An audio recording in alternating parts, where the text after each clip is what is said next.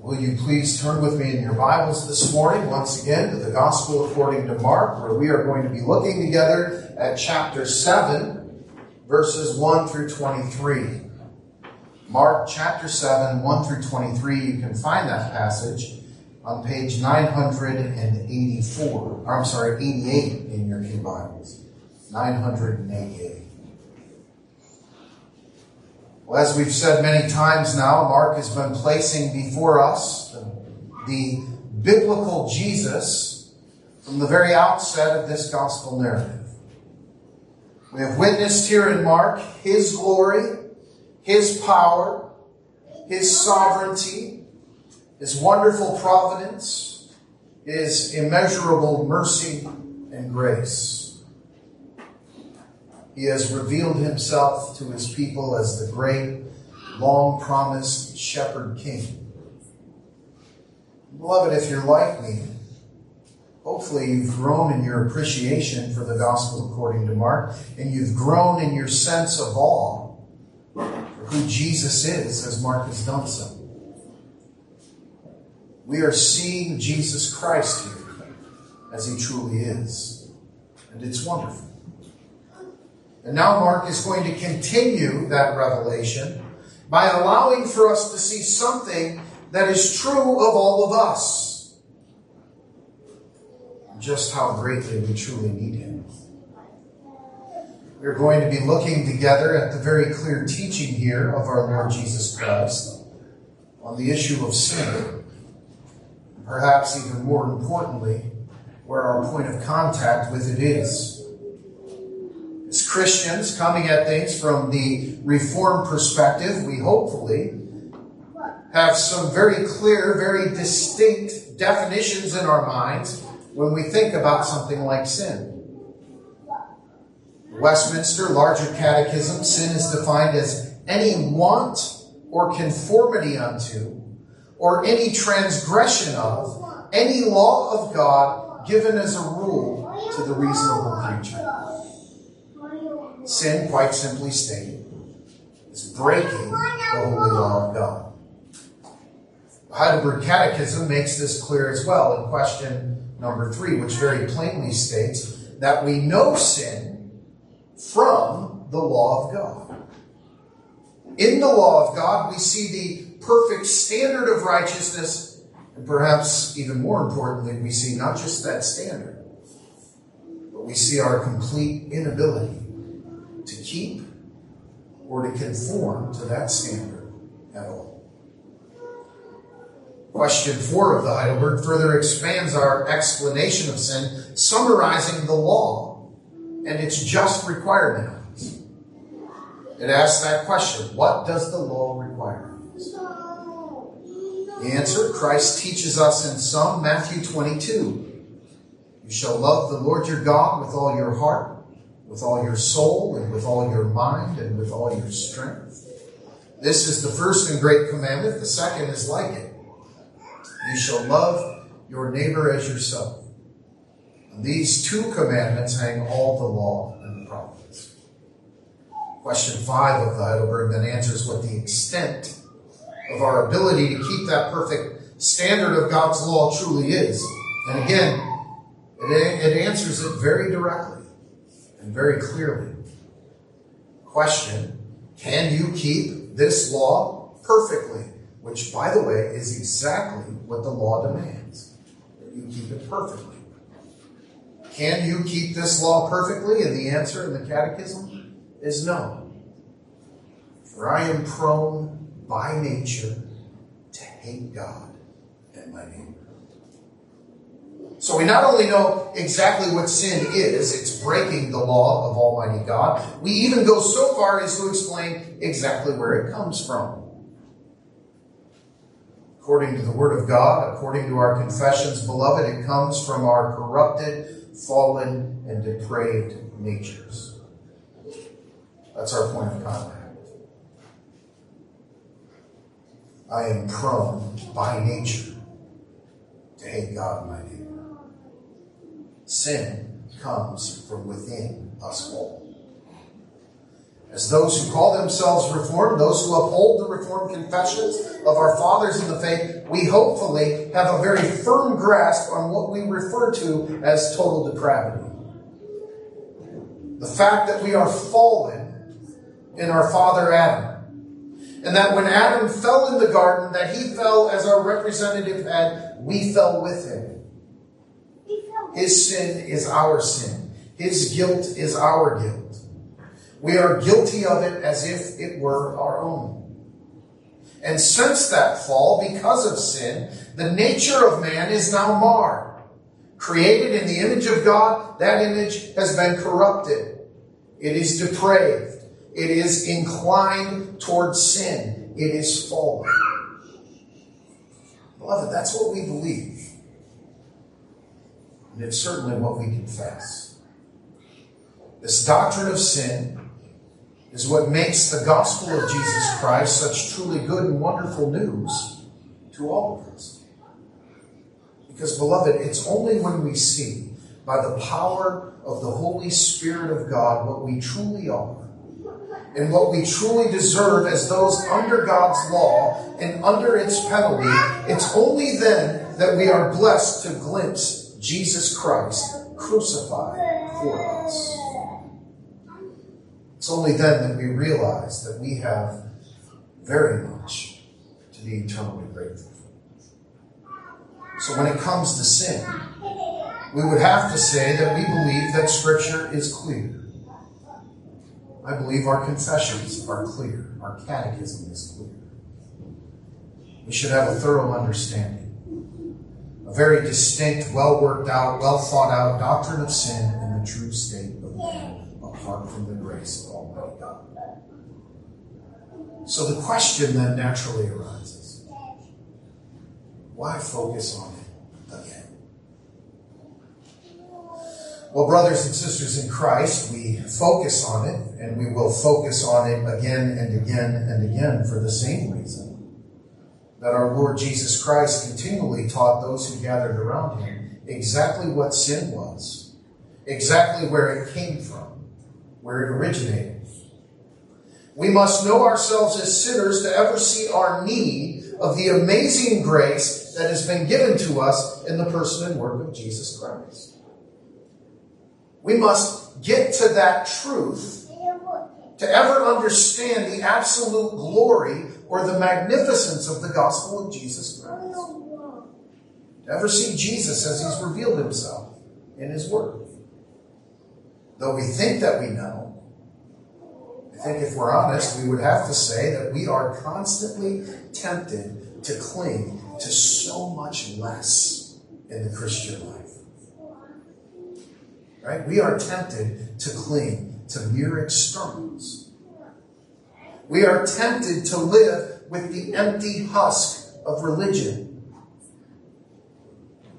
Like moths drawn to the flame, so we are drawn to our own works, to our own insatiable lust to be justified by them. In order to try and prove our Christianity, not just to the world, perhaps even more often to the church, with our forced outward displays of our supposed inherent goodness. We see the righteousness of the Pharisees and we're attracted to what they had achieved. Reputation, respect, the best seats in the synagogues, the most eloquently offered prayers, the praise of the people. They were the gold star standard of achievement for God to the people around them. However, beloved, if we read the New Testament with anything like discretion, the only thing we could honestly say that the Pharisees ever achieved was the very special place of being the group that received more of our Lord's vehement rebuke than any other group. Jesus attacked. He loathed out loud their despicable self-righteousness like no other sin in his entire earthly ministry. And Mark knows that you and I need to see it. We need to see it if we're ever truly going to run to Jesus for life. It's my hope this morning to look a bit closer at this teaching of Jesus before us and to walk away with a more thorough understanding of where it was that Jesus taught that our point of contact with sin was, where it originated. And in doing so, to gain some understanding of why there really is no room at all for any boasting for those who are truly in Christ Jesus by faith. And having seen that, it's my desire to remind us all once again why we of all people have so much reason to be here this morning and every Lord's Day for that matter. For the privilege and pleasure of worshiping Him who is both the author and the finisher of our amazing salvation. So I'd like you to follow along with me this morning as I read from God's holy, inerrant, and infallible word, Mark chapter 7. I'll pick up with verse 1 and read through verse 23. Hear now the word of our Lord. Then the Pharisees and some of the scribes came together to him, having come from Jerusalem. Now when they saw some of his disciples eat bread with defiled, that is, with unwashed hands, they found fault. For the Pharisees and all the Jews do not eat unless they wash their hands in a special way, holding the tradition of the elders. When they come from the marketplace, they do not eat meat unless they wash. And there are many other things which they have received and hold, like the washing of cups, pitchers, copper vessels, and couches. Then the Pharisees and the scribes asked him, "Why do your disciples not walk according to the tradition of the elders, but eat bread with unwashed hands?" And he answered and he said to them, "Well did Isaiah prophesy of you hypocrites. As it is written, this people honors me with their lips, but their heart is far from me. And in vain they worship me, teaching as doctrines the commandments of men. For laying aside the commandment of God, you hold the tradition of men, the washing of pitchers and cups, and many other such things you do." And he said to them, "All too well, you reject the commandment of God that you may keep your tradition. For Moses said, 'Honor your father and your mother.' And he who curses father or mother, let him be put to death. But you say, if a man says to his father or mother, 'Whatever profit you may have received from me is Corban,' that is a gift to God, then you no longer let him do anything for his father or his mother, making the word of God of no effect through your tradition which you have handed down. And many such things you do." When he had called all the multitude to himself, he said to them, "Hear me, everyone, and understand. There is nothing that enters a man from outside which can defile him. But the things which come out of him, those are the things that defile a man. If anyone has ears to hear, let him hear." When he had entered a house away from the crowd, his disciples asked him concerning the parable. So he said to them, "Are you thus without understanding also? Do you not perceive that whatever enters a man from outside cannot defile him, because it does not enter his heart, but his stomach, and is eliminated, thus purifying all foods?" And he said, "What comes out of a man, that defiles a man. For from within, out of the hearts of men, proceed evil thoughts, adulteries, fornications, murders, thefts, covetousness, wickedness, deceit, lewdness, an evil eye, blasphemy, pride, foolishness. All these evil things come from within and defile a man." This is the word of our Lord. May he always bless the reading of it. Let's pray. Heavenly Father, again, we thank you for the opportunity to come before your word this morning. We ask that you would clear our hearts and our minds of the many, many things of this life that distract us, that we would give our undivided attention to the glorious truth of your word, and hearing that word through the power of your Spirit, that we would be transformed by it for your glory. And we ask it in Jesus' name. Amen. Picking up where we left off in chapter 6, Jesus has continued to grow in fame and reputation as he continued to draw these large crowds wherever he would go. And so it really comes as no surprise that Jesus had once again drawn the attention of the Jewish religious leaders, the scribes and the Pharisees. And of course, we know this was not the first time, right? We've witnessed this kind of collision of two kingdoms here before in Mark. Now, some of them, we are told, had come from Jerusalem, and they were looking for an opportunity to level an accusation against this man. The man Jesus, who had had the audacity to claim in front of the people that he was, in fact, the Messiah, the Son of God. And they did not have to watch for very long to find the disciples of Jesus breaking with their beloved tradition, as they observed that they were eating with what they deemed in their own tradition to be unclean hands. They had not properly, ritually washed prior to eating, as the Pharisees had taught must be done.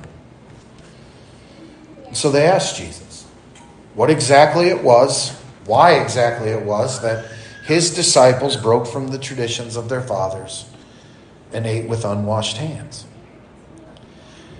And Jesus here uses the occasion as a teaching opportunity for these crowds. And he pointed out the blatant hypocrisy of the Pharisees. You remember that word hypocrisy? It means literally play actor. They're playing a role. They're pretending to be something they are not. And Jesus calls them what they are. He calls them hypocrites. And he says that they clung much more tightly to the traditions of men than they did to the actual law of God. In fact, Jesus says they will break the law of God in order to keep the traditions of men. And he went out to point out one such example to them. One, it was in God's providence. We read where we were in the catechism this morning. It talks about the fifth commandment and the way that one is called to honor their father and their mother. And using a typical rabbinic trick, the Pharisees had said that if a man would just vow his wealth to the temple, then money that would have been used to care for his aging parents would not have to be used. In fact, he would be freed from the obligation that he would even have to care for or provide for them according to the law of God. In other words, if he followed the traditions of the Pharisees, he would somehow be free from his obligation to the law of God through this redefining of the holy law of God, which they did so often, always to fit their own wicked and self-righteous purposes. That's what the Pharisees did. We need to see their error. They did not expand the law of God. That's what people usually believe. The Pharisees went above and beyond the law of God. That's not what they did with all of their rituals and all of their outward demonstrations of righteousness. In typical fleshly fashion, they diminished the law with their own doable traditions. And they made those things then the gauge for whether or not one could be considered righteous. They held their traditions much, much higher than they did the actual law of God. In fact, as I said, they broke the law of God to keep their tradition. You understand what I'm saying? They passed up the opportunity to love their neighbor so they could stand in judgment over him. We have to notice that. They proved with their actions that they did not possess even a fundamental understanding of real righteousness in the eyes of the holy law of God. And as a result, they did not understand even the very first thing about sin. And beloved, that problem has never stopped plaguing the Christian church. They have not yet even begun to wrap their futile minds around what the real condition of their own hearts were. It's not only their understanding of righteousness that is fundamentally flawed, so too is their understanding of sin. unrighteousness. They think far too highly of themselves. And Jesus rightly rebukes them for it. And he does not just stop with rebuking the scribes and the Pharisees, does he? He then turns his attention back to the crowd, and he calls for all of them to take heed, to listen very carefully to what he is about to say. He says, "Hear me, everyone, and understand. Hear this, process this, know this, live in light of this." Jesus is not simply calling on them to half-heartedly give their attention to his words. He says, listen and understand. What you are about to hear is of utmost importance. It's critical in the Christian life. You would do well to give your full, undivided attention to what I'm about to tell you here. And he calls not only for understanding as he begins, but he ends this very brief lesson the exact same way he begins it, by calling for all of those who have been given the gift of having seeing eyes and hearing ears, those who had been given the gift of understanding through the power of the Holy Spirit of God, to heed his words. The repetition here points to the importance of what Jesus will state between those two things. We see without a doubt that the point that Jesus was about to make about sin was of great importance. And I can only imagine how the Pharisees and the scribes had to have reacted to this. Or at least I can imagine their disgust that would have filled them when they heard it. They spent so much of their time piously pointing out to everyone else where sin was. And I am sure they were not at all happy to hear Jesus point out where it really was, where it really originated. Look at what Jesus said. There is nothing that enters a man from the outside which can defile him, but the things which come out of him, those are the things that defile a man. And the disciples, as was usually the case, were a bit perplexed by what Jesus was saying. And so they waited to get him alone, and they said, Jesus, how can this be? What do you mean by this? If we're only defiled by what comes from within, I mean, wouldn't that mean that we are all defiled all the time? So they asked Jesus, once the crowd had gone away and they were alone, what do you mean by this? Jesus marvels again that they're still without understanding of this fundamental principle of sin and where it comes from. And we're humbly reminded that fallen man is completely incapable of wrestling with even the simplest truths of the Christian faith, if not for the gift of the Holy Spirit opening our eyes to these truths. Even the mightiest supposed intellect among us would be completely without understanding without the Spirit of God. And so Jesus explains it to them. He says, do you not perceive that whatever enters a man from the outside cannot defile him? Because it does not enter his heart, but his stomach, and is thus eliminated. What comes out of a man, that's what defiles a man. Jesus gives to them a type of parable here to illustrate exactly what he meant. In other words, he says that what a man takes into his mouth does not affect him spiritually, but it affects his digestion. And in due course, his digestion takes care of itself. It's not the things that are outside of us that we take in that defile us, but the things that come from within us. From our own hearts. What comes from within us? Beloved, what is it that comes from our hearts? According to Jesus Christ, our hearts, apart from the grace of God, are fountainheads of wickedness. Do you believe that this morning? He says that out of our hearts come evil thoughts, adulteries, fornications, murders, thefts, covetousness, wickedness, lewdness, evil eye, blasphemy, pride, foolishness. Certainly not an exhaustive list, but it's at the very least rather extensive, isn't it? It's safe to say that everything that can truly defile us, everything that can make us unrighteous before Almighty God, everything that sin truly consists of comes from where? From our hearts. And God will have our hearts. Not just your behavior. He will have your heart. Beloved, I trust you feel the weight of Christ's words here.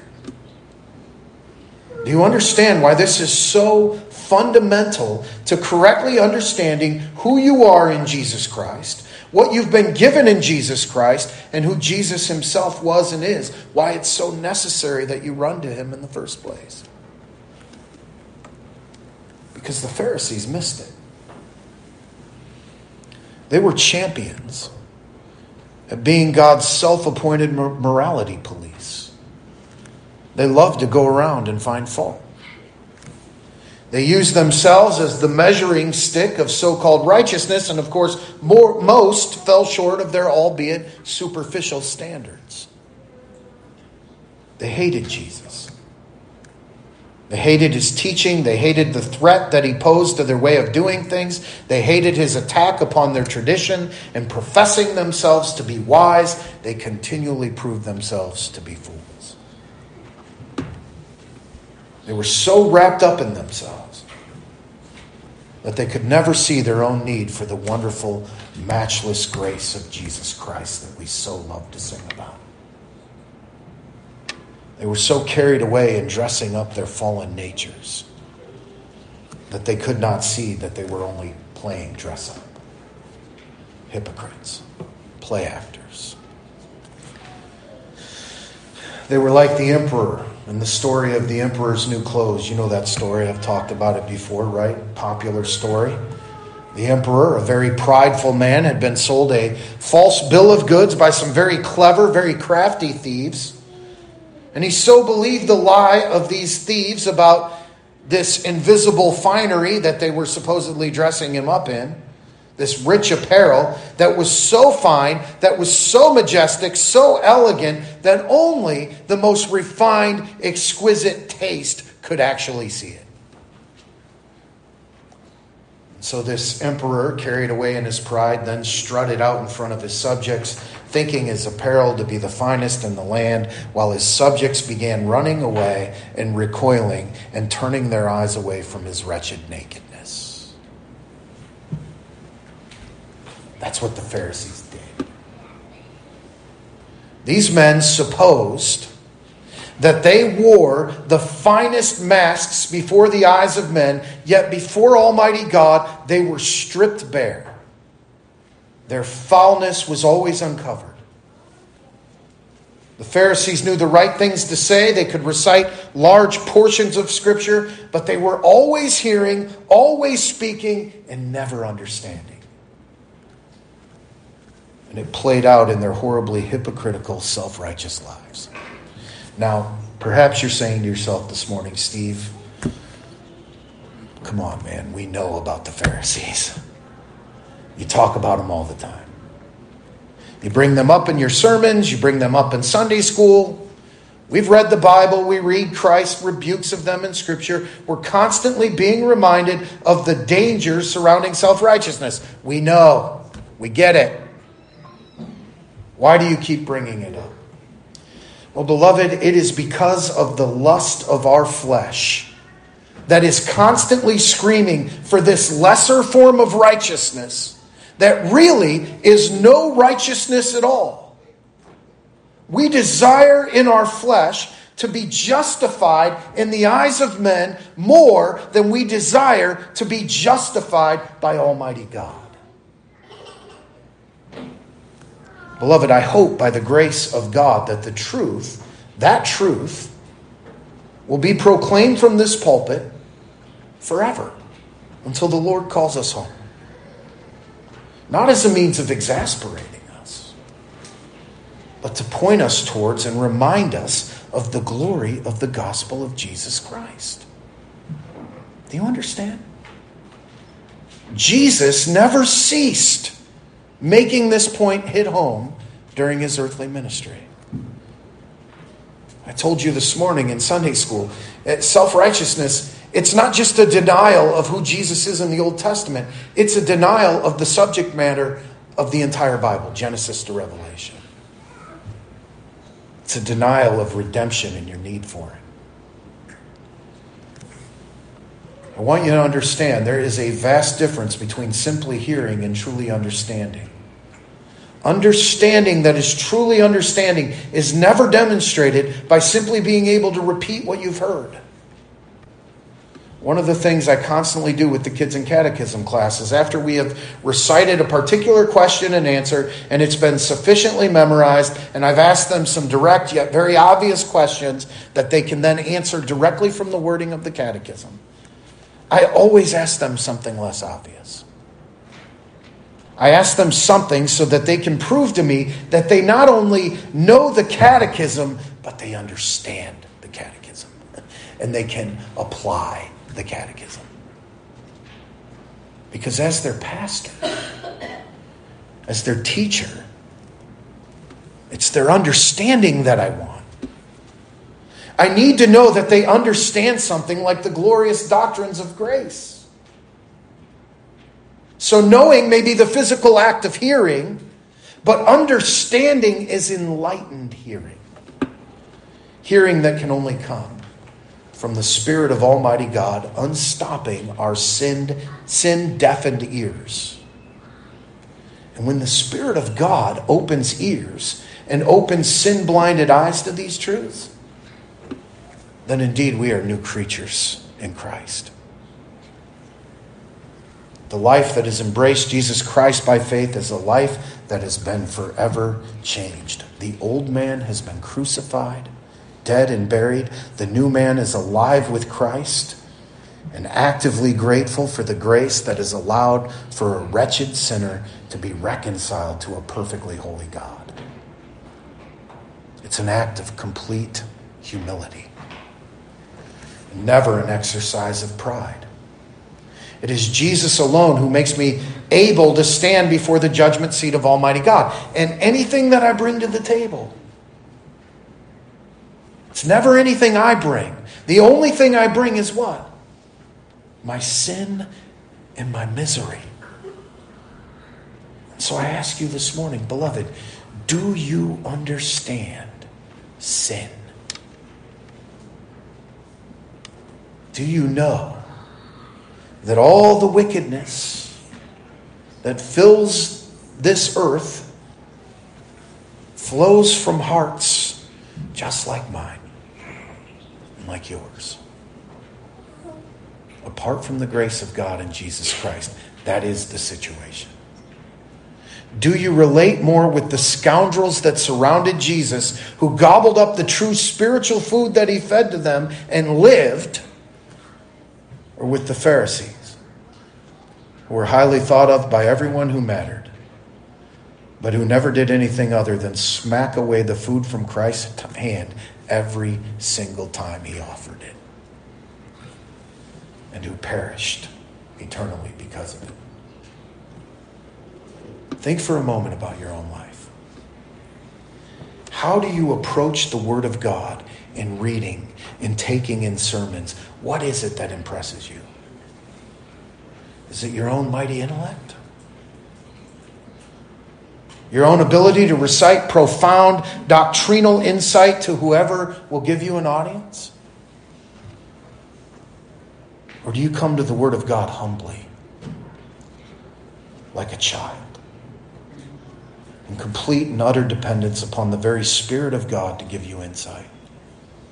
Like mighty King David, who continually begged of God in the Psalms, teach me your statutes. Teach me to love them. Beloved, what do you rely on? What about your approach to those that Almighty God in His providence has placed you around. How do you approach these this morning? Do you think it's a blessing to be with people like these? Can you learn here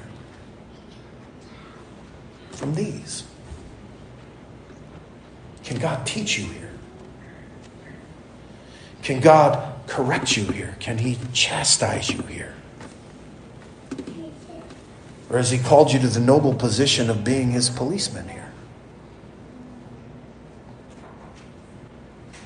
Has He called you to point out all the sins that seem to be swirling all around you, completely out of control, defiling you even now as you sit in this congregation this morning?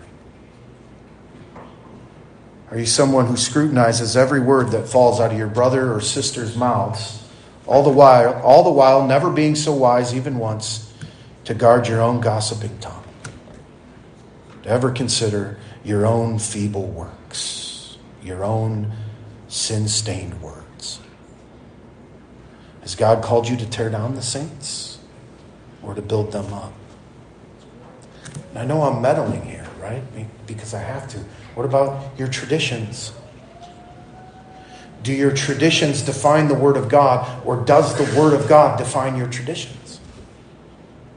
Are you more upset at the upsetting of your tradition than you are, say, when you hear something like the name of Almighty God being taken in vain? When you see the mockery of God in the lives of the ones you love, perhaps even see it in your own life. God will not be mocked. He promises that. What we do in the dark will be dragged into His glorious light. What about your approach to sin? Do you think that by cloistering yourselves together with only like-minded people that you can avoid the awful influence of sin that comes from, out there in the world? I see this far more often than I'd like to admit, even in reform circles. There seems to be this consensus that we could all somehow avoid the destructive influence of this world and sin upon our children if we just work hard enough to keep the world away. We just circle our wagons and keep all of them outside our safe space, our safe little sphere, forgetting that, according to the Lord Jesus Christ, the real danger to our children lies within their own hearts. Do you realize this truth with your own children or your grandchildren? In all of our management of them, we would do well to never forget that the true seeds of all rebellion and mischief and wickedness are in their own hearts. Though you may think you can somehow shelter them from all the evil in this world, you will never shelter them from what lies within them. So you better show them the gospel. Praise be to God that He has shown to us the remedy for all of our ailing hearts.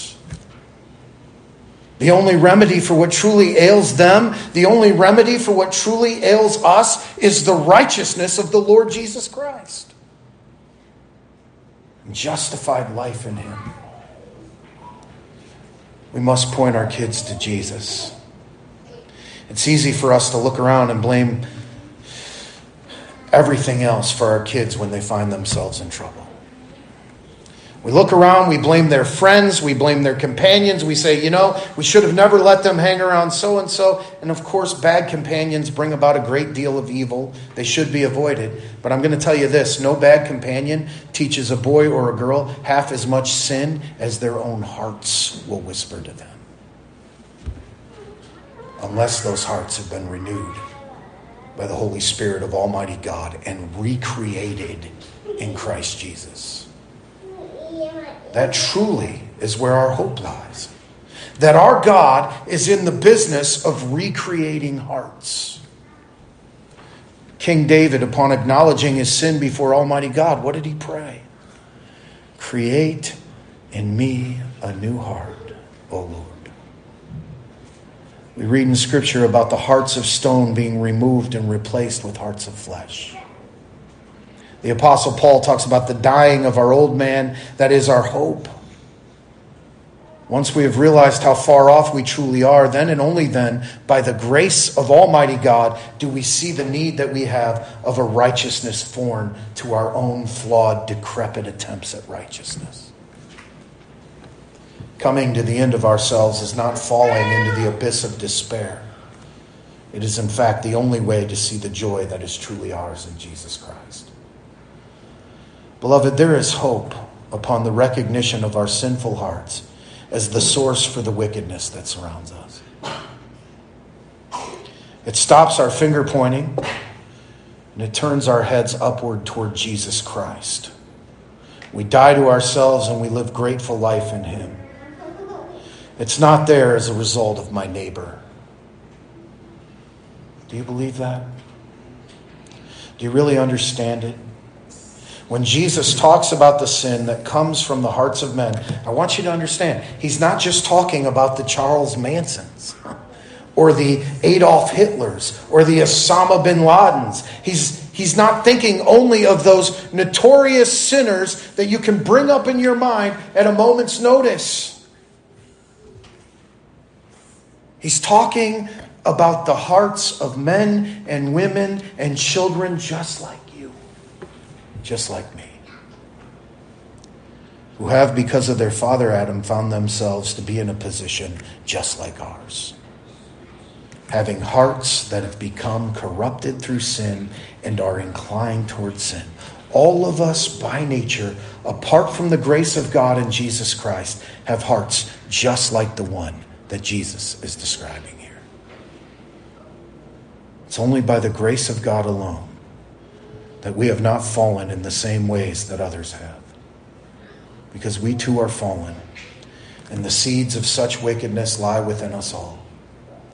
And so if you are like the Pharisee this morning, then know that this kind of message is only going to aggravate you.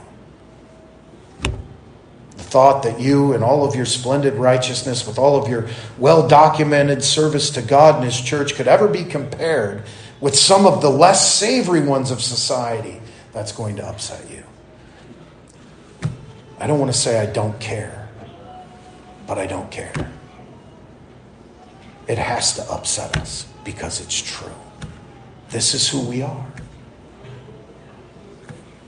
And if that's where your heart is this morning, I would call on you once again to hear not just the Word of God, but by the grace of God, through the giving of His Holy Spirit, that you would understand it and that you would embrace it.